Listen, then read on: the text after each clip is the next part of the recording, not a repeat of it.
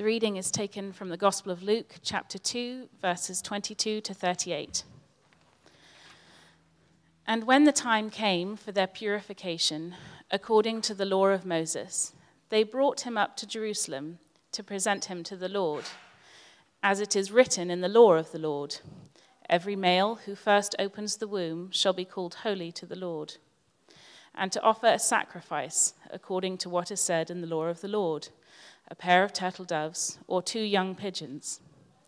Now there was a man in Jerusalem whose name was Simeon, and this man was righteous and devout, waiting for the consolation of Israel, and the Holy Spirit was upon him.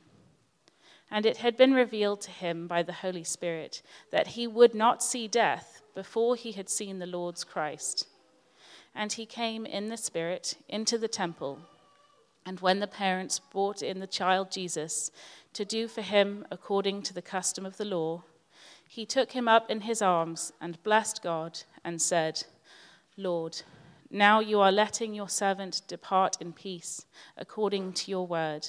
For my eyes have seen your salvation, that you have prepared in the presence of all peoples, a light for revelation to the Gentiles and for glory to your people Israel. And his father and his mother marveled at what was said about him. And Simeon blessed them and said to Mary his mother, Behold, this child is appointed for the fall and rising of many in Israel, and for a sign that is opposed.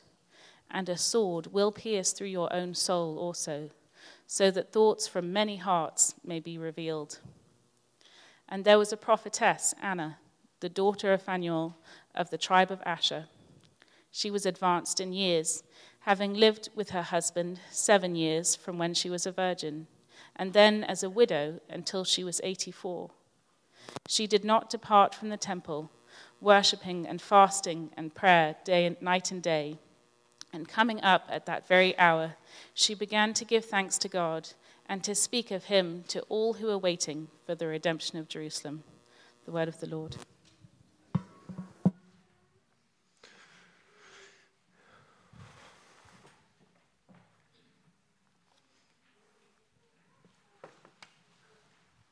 Thank you, Abby.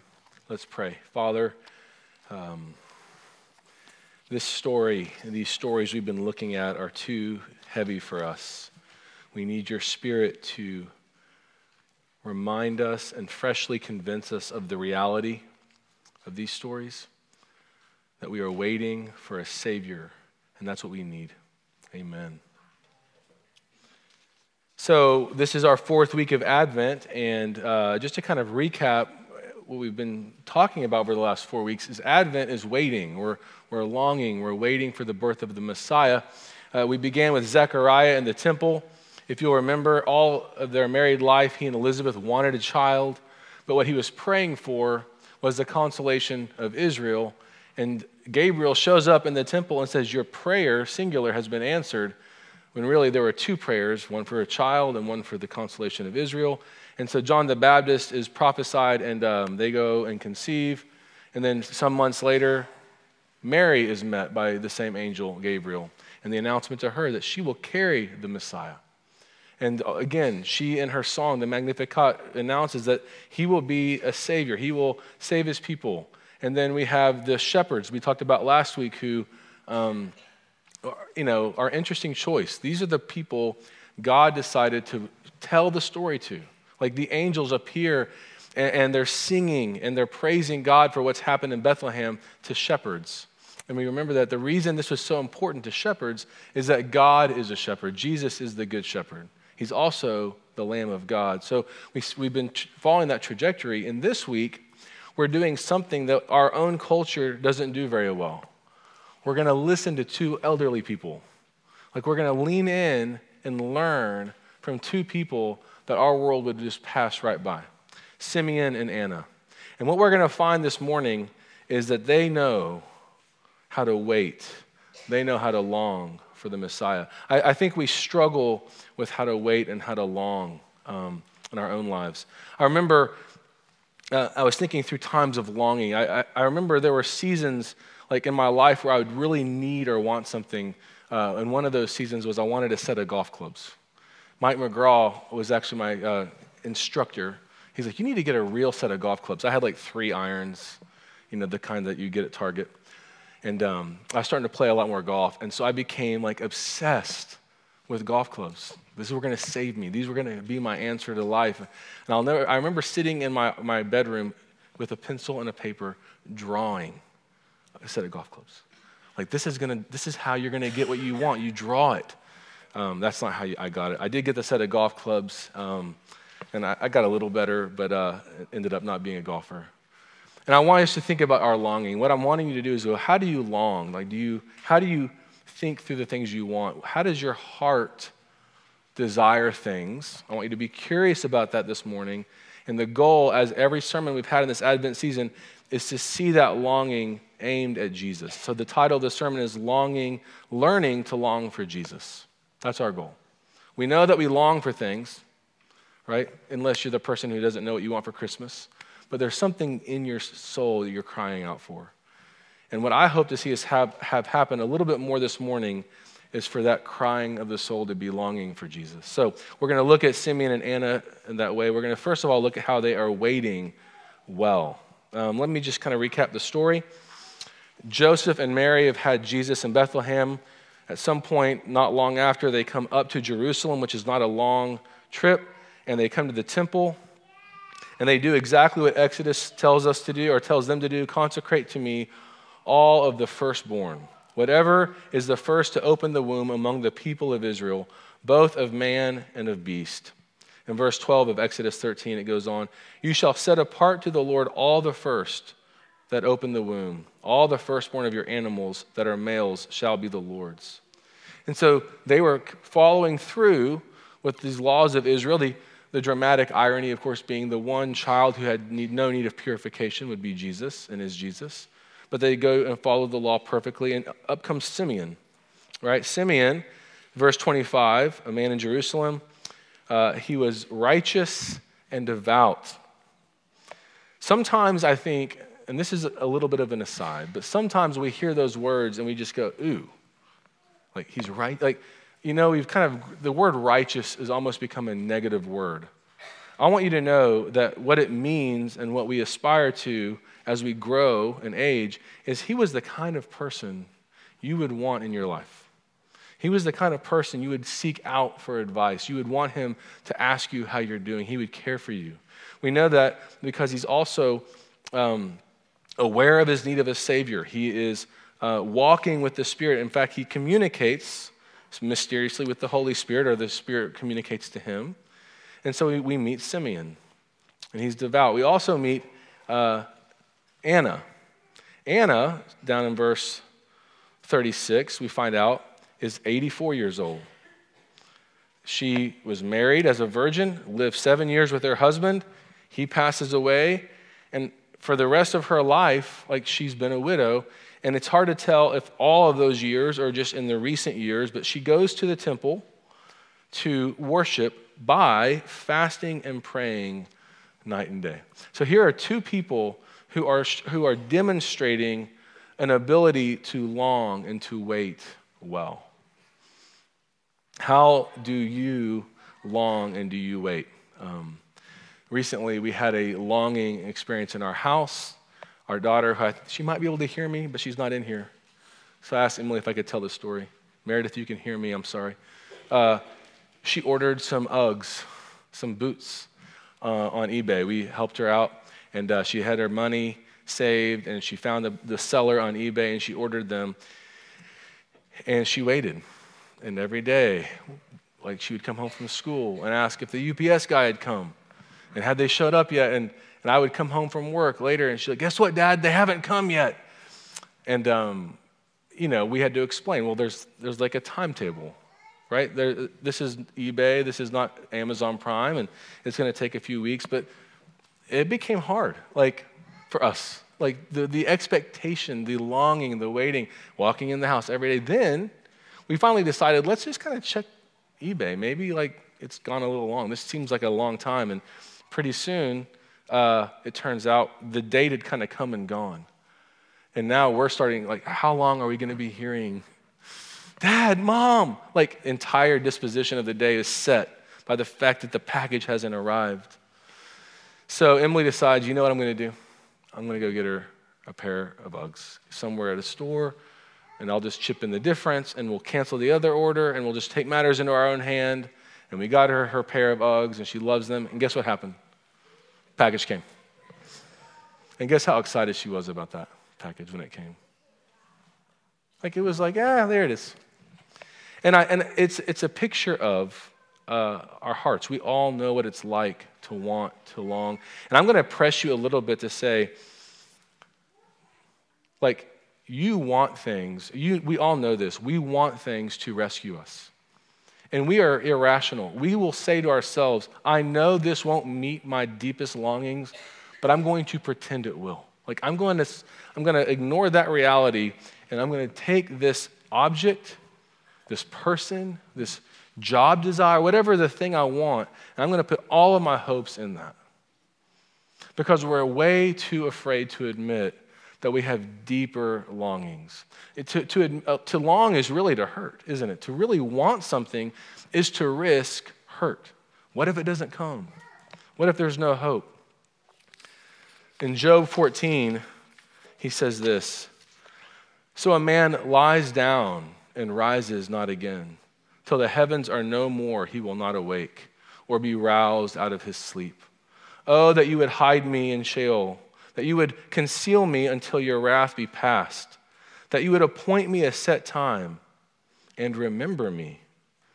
If a man dies, shall he live again? All the days of my service I would wait till my renewal should come.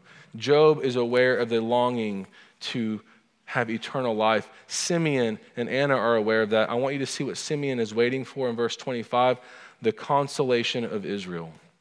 He is one of the reasons why I love Simeon, and I'm guessing he's old, is if God had told a 40-year-old, hey, you will not see death until the Lord's Christ returns. A 40-year-old would think, it's about 50 years. I'm fine. I'll just keep doing what I'm doing. Someone that's older, who doesn't have all these dreams and aspirations ahead of them, but is looking backwards on their life, is now in a right place saying, I have one hope. One goal, one need, salvation. And that's what he desired, and that's what he wanted. And I would just ask, have you connected your longings to that desire? That's the challenge.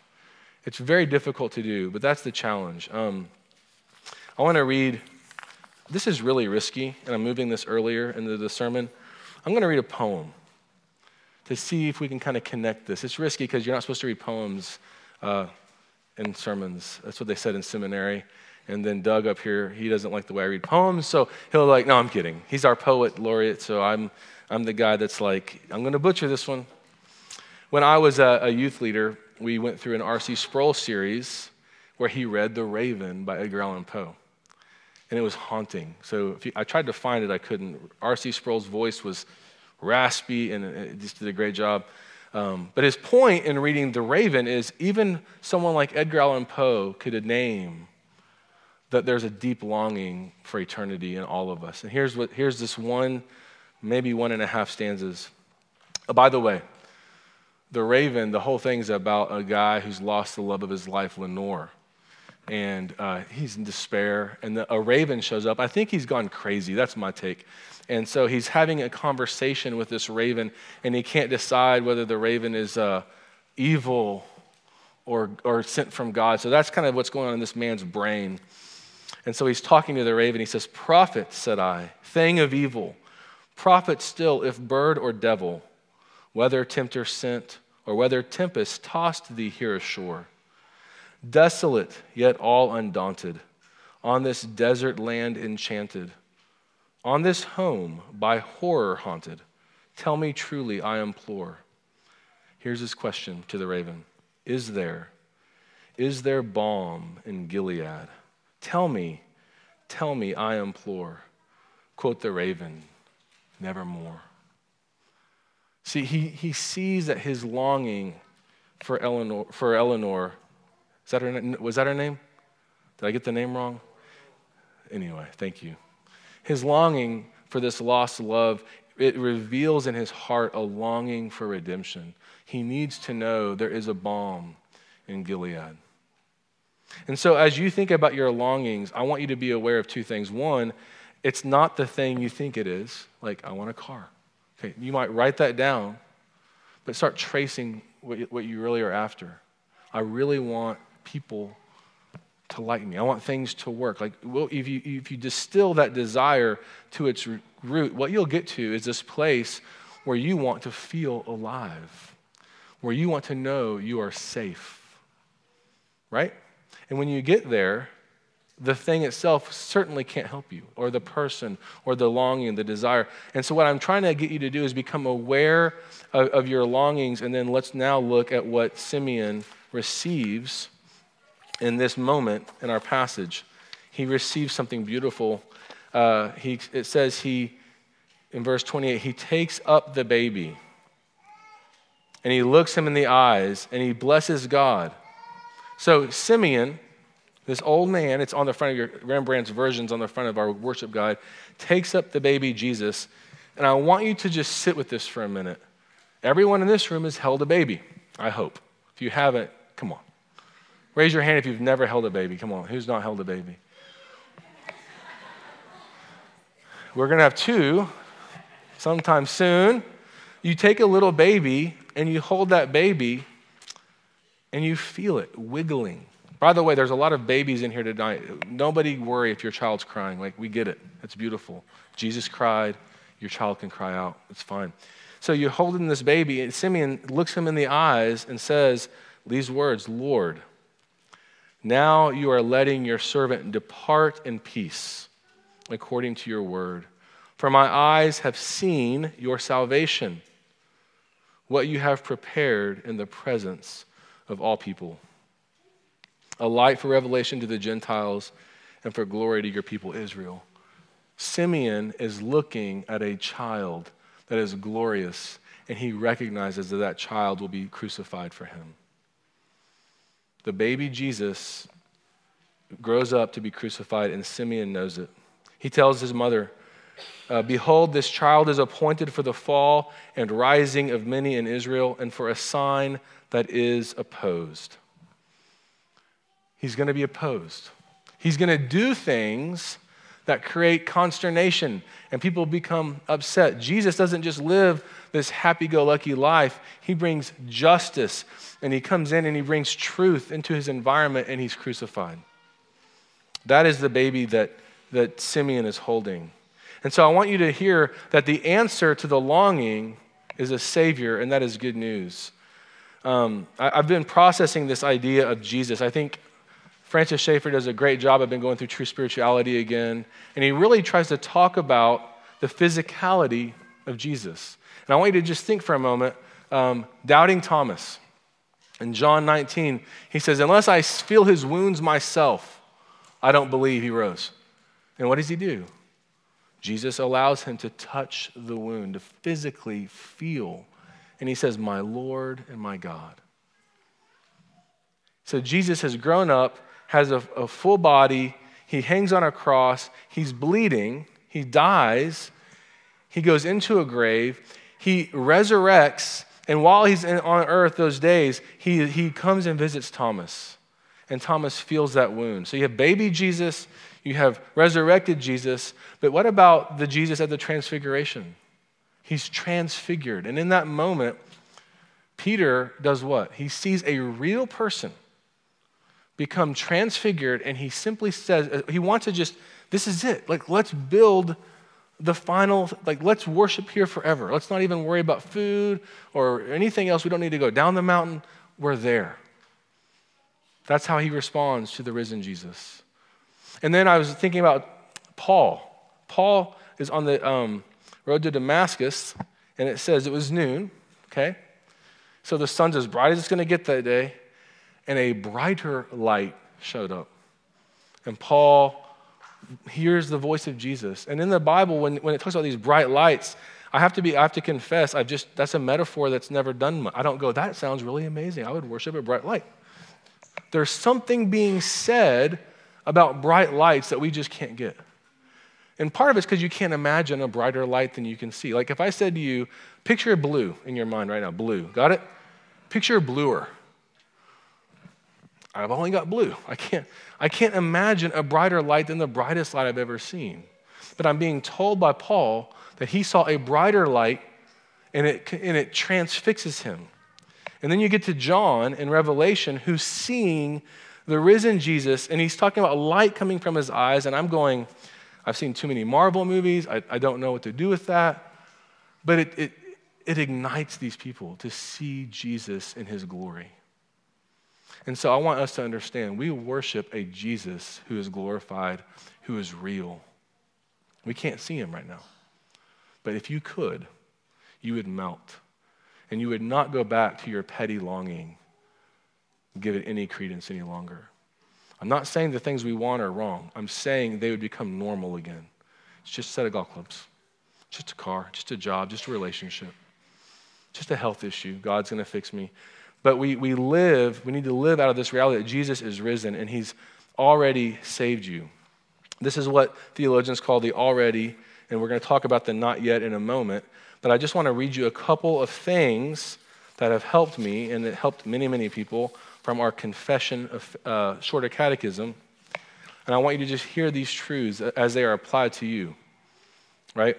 So the catechism is designed to tell you kind of how to process Scripture and how to kind of memorize these truths. So question 29, how are we made partakers of the redemption purchased by Christ? I'm going to do a lot of paraphrasing. We are made partakers of the redemption purchased by Christ by the effectual application of it by the Holy Spirit. The Holy Spirit has come on you and applied Christ. How does he do it? Question 30, through effectual calling. He's called you. You've heard. You've responded. What is effectual calling? Question 31. It is the work of God's Spirit where you are convinced of your sin and misery, and your eyes are enlightened to the knowledge of Christ, where he renews your will, and he persuades and enables you to embrace, you simply grab onto Jesus. What are the benefits? For question 32. Justification, adoption, sanctification. What is justification? Question 33. Listen very carefully. It is an act of God's free grace where he pardons all of our sins. He accepts us as righteous in his sight only for the righteousness of Christ imputed to us and received by faith alone. Is that your story? Do you believe that? I'm not asking you if you feel it. I'm not asking you if today when you woke up, that's the first thought that crossed your mind. I'm simply saying, can you see the beauty of the fact that you need a Savior and God sent him for you, and it's his righteousness that's been applied to you? Question 34, what is adoption? Listen to this. An act of God's free grace whereby we are received into the number and have a right to all the privileges of the sons of God. Is that true of you? Like, do you believe that? Do you believe you are a son and a daughter of God? That is what this gospel message is. That is what Simeon is aware of. That is what Anna is aware of. They see in Jesus the fact that salvation has come, and yet he's a baby. So we are also in a similar situation. We know that we have all of these benefits, but we don't experience them all yet. So we have the already. The problem we struggle with is the not yet, right? We're not experiencing it right now. We are experiencing many things, and sometimes we wonder why that seems so far off. I want to take us back to verse 33 through 35 and show this very intriguing conversation between Simeon and Mary. Verse 34 says, "Behold, this child is appointed for the fall and the rising of many in Israel, and for a sign that is opposed. This child is going to grow up and die on a cross." Listen with the parenthetical, verse 35. "And a sword will pierce through your own soul also." Simeon is saying two things. One, he's going to die on the cross, but 2, you're going to be pierced as well. Now, primarily, the thought would be, well, that's the mother of Jesus, and so she will be brokenhearted, and it's true. It's watching her own son die on a cross. But there's more to it. It's also suggesting the very evil that pursues him to that cross is the very evil that pursues you, that makes you need him to go to the cross. And look at the end of verse 35, so that thoughts from many hearts may be revealed. John Calvin says this about this verse. He says, when the light of the gospel arises and persecutions immediately spring up, there is at the same time a disclosure of the affections of the heart. Does that make sense? So when we see the effects of the fall, when we see our own evil, the evil in the world, when Satan's actions are somehow made visible, or you're in the midst of them, or you are aware of them, how do you respond? Do you run to Jesus? Do you run to him, or do you turn in on yourself? Calvin continues to say, these lurking places of human dissimulation are so deep that they easily remain hidden until Christ comes. But Christ, by his light, discloses these artifices, not a word we use as often, and he unmasks our hypocrisy. And so what I'm asking us to do in light of this passage is recognize that when we face difficulties, when we face health issues, brokenness, difficulties of this world, are you creating these substitute longings to rescue you? Like, what are you doing to medicate your pain? Because what the gospel calls us to do is to actually name the pain and say, this is hard. I'm being pierced, which will drive me to the cross. But what we do is before we feel that pain fully is we just come up with some solutions to medicate ourselves, ways to get across it. Oftentimes, even the way we celebrate Christmas is a perfect example of that. If we can just create an environment where we don't have to feel. But that's not the world we live in. Cheer up, it's almost Christmas, and I'm taking you to the cross. How many of you have been following the story of the church in China? And I had it before me, and now there it is. The Early Rain Covenant Church. Have any of you been hearing about this? Here's the bulletin from the 22nd of this month, so a few days ago, yesterday. As of today, 16 members of Early Rain Covenant Church have been placed by authorities in criminal detention. 4 have been placed in administrative detention. 5 have gone missing. And more than 150 have been arrested and taken to police stations. 700 are being monitored. So essentially, the Chinese government has come down on this church and others with persecution, right? Brother Wang Jun, while peacefully and reasonably negotiating with police, was seriously and violently attacked.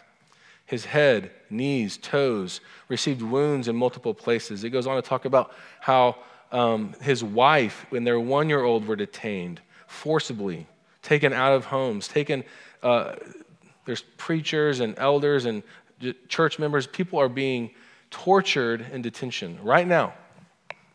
Right now. Merry Christmas. Like, that's happening right now. What do we do? I'm glad I'm not in China. Like, what is your way of getting over that thought? You begin to be curious as to why you hear that and we don't unite with them in our hearts through prayer. And I'm guilty of it. But what I'm the most blown away by is what they do. Listen to this. Even so, brothers and sisters are still holding fast to the teaching of the Lord Jesus Christ in the Bible, to not stop meeting together. They are still bravely preaching his truth and meeting together in various forms to study the Bible and to comprehend God's word. We offer up thanksgiving to God, is the way he's closing this bulletin out. As the church is under great assault, he is reviving multitudes of his faithful children. The blood of the martyrs is the seed of the church, right? The agony they're facing because they're not just saying, you know what, we could just go underground, we could kind of call it something different, we can make this easier on ourselves. They're simply saying, we're not going to avoid the reality of the cross in order to get away from this. And I'm afraid here in Stillwater, we all do that. We're tempted to ignore the brokenness in our lives, the longings of our heart, the brokenness around us, or even across the world. And yet the cross is calling us with Simeon and Anna to long for the consolation of Israel. And that's what we see in this passage. Are we doing that? I want to talk about Anna for just a moment. I love her, this strong woman, and I love what she's doing in this passage. She's worshiping with fasting and prayer night and day, right? But she sees the baby. I don't know if she ever walks up and holds Jesus. I don't know how this all came out. But what I love, in verse 38, she begins to give thanks to God and to speak of him to all who are waiting for the redemption of Jerusalem. She goes and basically prophesies, I've seen the Savior. He has come. He has wiped away all of your tears. You can rejoice that he has finally come. Is that good news? Jesus has made you a new creation. He has created in you a new heart. He has brought his Spirit to bear, and you are free. But the challenge for us then is to make that good news by going toward those places that we keep from him, right? Going toward those broken places. So, what do you want for Christmas? Like, what do you want? That's the hardest question I get asked, because we all buy what we need. Like, if you're an adult and you're in the middle class or more, you go on Amazon and you order it before anyone's ever asked you, right? Has anyone ever, no, what do you really want? Have you ever been asked that question? Like right now, you get one wish. What do you really want? Right? Is it to be known by your Father in heaven that you have eternity with him? That Jesus, who is right now interceding on your behalf, you would be with him face to face and he would be staring at your eyes, attuning to you, caring for you, and you would be worshiping him without any other need ever again. That is what you have, and one day, someday, that's what you will have fully. Is that what you want? My prayer for us as a congregation is that that would become more and more our heart's desire, because we have it. Now we just need to know that's what we are longing for. Let's pray. God, thank you for your patience. Thank you for using these two marvelous people, Simeon and Anna, and their stage of life that many of us would have just ignored them. That they are the ones who can point the way to how beautiful a child Jesus is. Jesus, you grew up to be our Savior. You never sinned. You sweat blood at the thought of your Father's wrath, and yet you took it on for our sake. Holy Spirit, the Holy Spirit, you are the one that gave Simeon the information in our passage. You are the one that has brought this scripture this morning to our ears. You are the one that will serve us at the meal. I pray you would open our hearts to fully grasp, or more fully grasp, the beauty of the gift of our Savior. Amen.